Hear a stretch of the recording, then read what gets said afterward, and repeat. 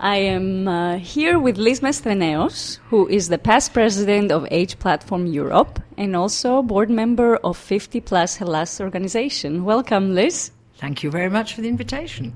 It's great to have you here. What are some of the problems with population aging and what is their impact on healthcare?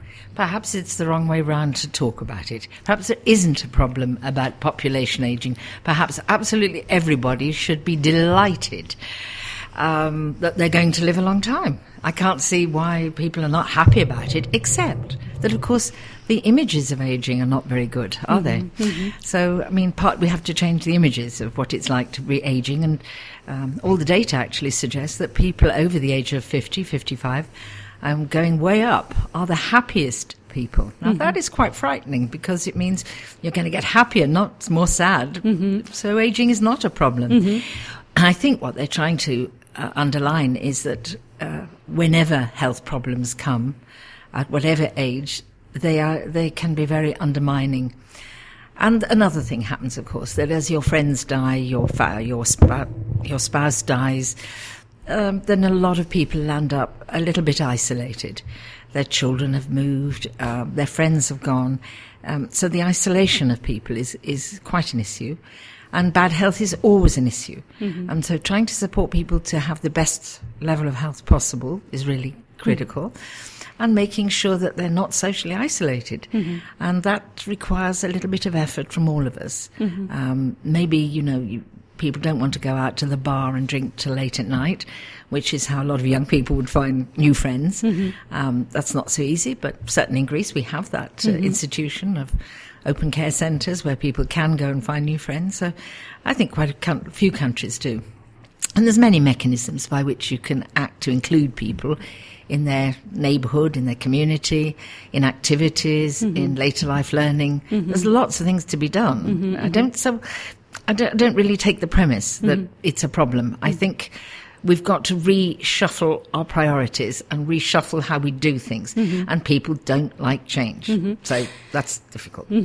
Now, technology is getting more immersed into our daily lives, and this will also have impact on the older generation. What do you think needs to be done in order for the aging population to embrace, adopt, and use technology to manage health? I suppose my own view is that each government has to play some role in promoting some knowledge about ICT and making sure that people understand its benefits. I may tell you a joke that my father didn't refuse. He's dead now, but he lived to 100. So he said, I can't learn a computer because these naked ladies come up on it. And I said, no, they don't. You have to look for them to come up. But, this was the kind of view that a lot of older people will have. Prejudices, if you like, misinformation, but they get it from the media, they get it from the people around them.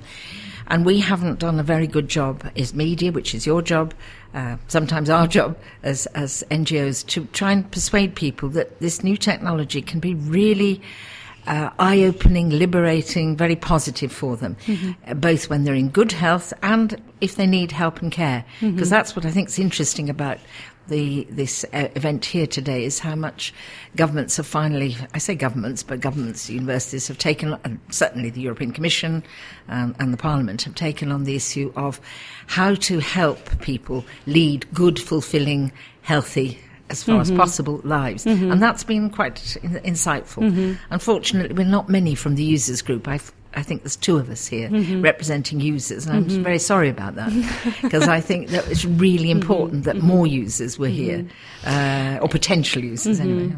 And also the technology that needs to be developed for this group has to meet their needs. For example, an application that I use may not be as easy to use for somebody that's a little bit older. Yes.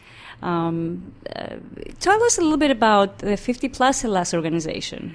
Yeah, we started in 2006 and very much concerned with this sort of social inclusion and the human rights of older people.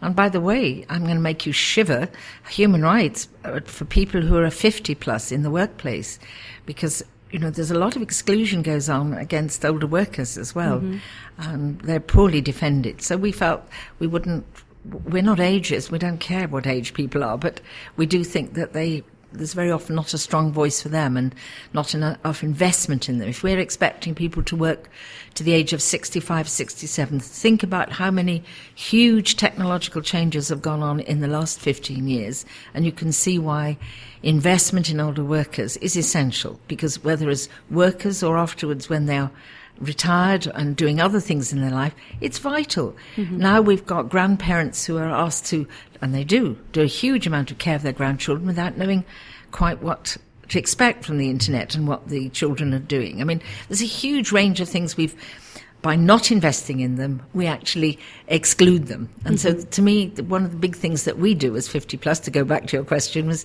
we've certainly been running quite a lot of courses, using sometimes young people as trainers and other times not, trying to train people in ICT, and it's been very popular. We have a waiting list, but we've just no money, because it does take some money, even if we do it cheaply. And I suppose we do quite a lot of work in trying to bring together, in Greece, Greek agencies that are active in ageing and lifelong learning, or active in well-being and dignity in old age, which we've been working on for the last 4 or 5 years. So we try and do some of those things, and also promote activities, but self-help as far as possible, because if you don't have many resources, it's got to be done by people themselves becoming active. And accessibility issues, which is another big one we have, which actually, and perhaps I go back to what we do. We're a member from the beginning of Age Platform Europe, which is a huge, it's partly EU supported and funded, each year gets some money to make sure that the voice of older people is represented at European level. And we've been going about, that was where I was president till 2011.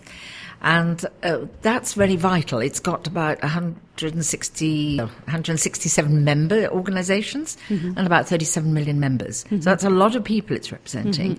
And they're certainly very active in making sure that the users are represented in high-tech programmes, because they said, don't do anything for me without me. And I've seen so much money wasted by people who invented something they thought older people would need, and they didn't. And you've got to actually ask if they need it, try it out. It's not these are intelligent people opposite you that they don't know the technology, but they do know their needs. How much of a progress has been made so far with these initiatives?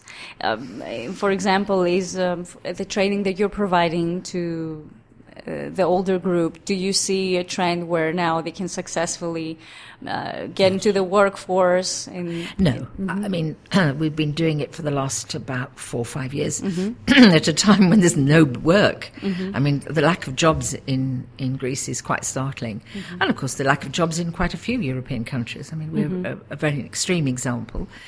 But again, we should think about the lack of investment in older people as entrepreneurs. I mean, most of them were self-employed. A large number were self-employed.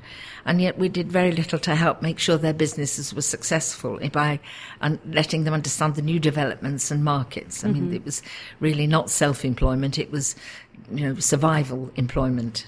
There's a nice expression in Greek called δουλειές του ποδαριού, which jobs you do on the hoof just to make a living. And that's a lot of it. But really there are also quite a lot of bright people who could have been helping and mentoring and supporting enterprise in Greece, but we haven't got it fixed. It's a problem about seeing older people as an asset because of their low educational levels often, but even the ones who are educated, again, no lifelong learning and education, which we're very keen on. What about Age Platform Europe? What can you tell us then? Well, it's very dynamic. I mean, behind all this, the initiative, the European Innovative Partnership, one of the main partners has always been Age Platform Europe. As users, we're one of the major stakeholders, and we're very delighted that the European Commission and the Parliament went for it and supported this, realizing that what we have been saying for the last 10 years is true. You cannot avoid aging. It's not a bad thing, but it does require rethinking. And governments much rather talk about young people and jobs and how difficult it all is for young people, all of which is true. But, they forget that older people are their grandparents and their parents. They care too. But we should be caring about them. They can be active. They have a lot of knowledge that if we were clever a bit, we would use, and we would not be excluding them so much. Mm-hmm. Have you come across an innovative product or a solution for the older population that you thought it was very interesting? Yes, I can remember one, because I'm invited sometimes to meetings. I saw one done by an engineer in Andalusia, and it was a sort of subscription, very cheap, but very lonely people. People are living very much on their own, and there's an increasing number of those, could sign up the social services, and they could have regularly callbacks, phone-ups with people who knew who they were. There was a script. They could find out who they were. So instead of that infuriating thing where you start a conversation always with somebody new, there was a script which used new technology so that the person making the phone call knew who they were, knew the children, knew the stories, could then go straight into the conversation. And it might be the same person, but it often wasn't. So then there was a continuity. And then that was a way quite clearly of making sure people felt they did belong to the society and somebody cared about. It was technologies that did not require knowledge of computers, but knowledge of how to switch your TV on, and knowledge of how to put your wearable watch on, and those things I thought, oh yes, they've actually realised that there's a barrier to using new technologies. We can use these computers, but not everybody can or wants to. They can't be bothered quite often.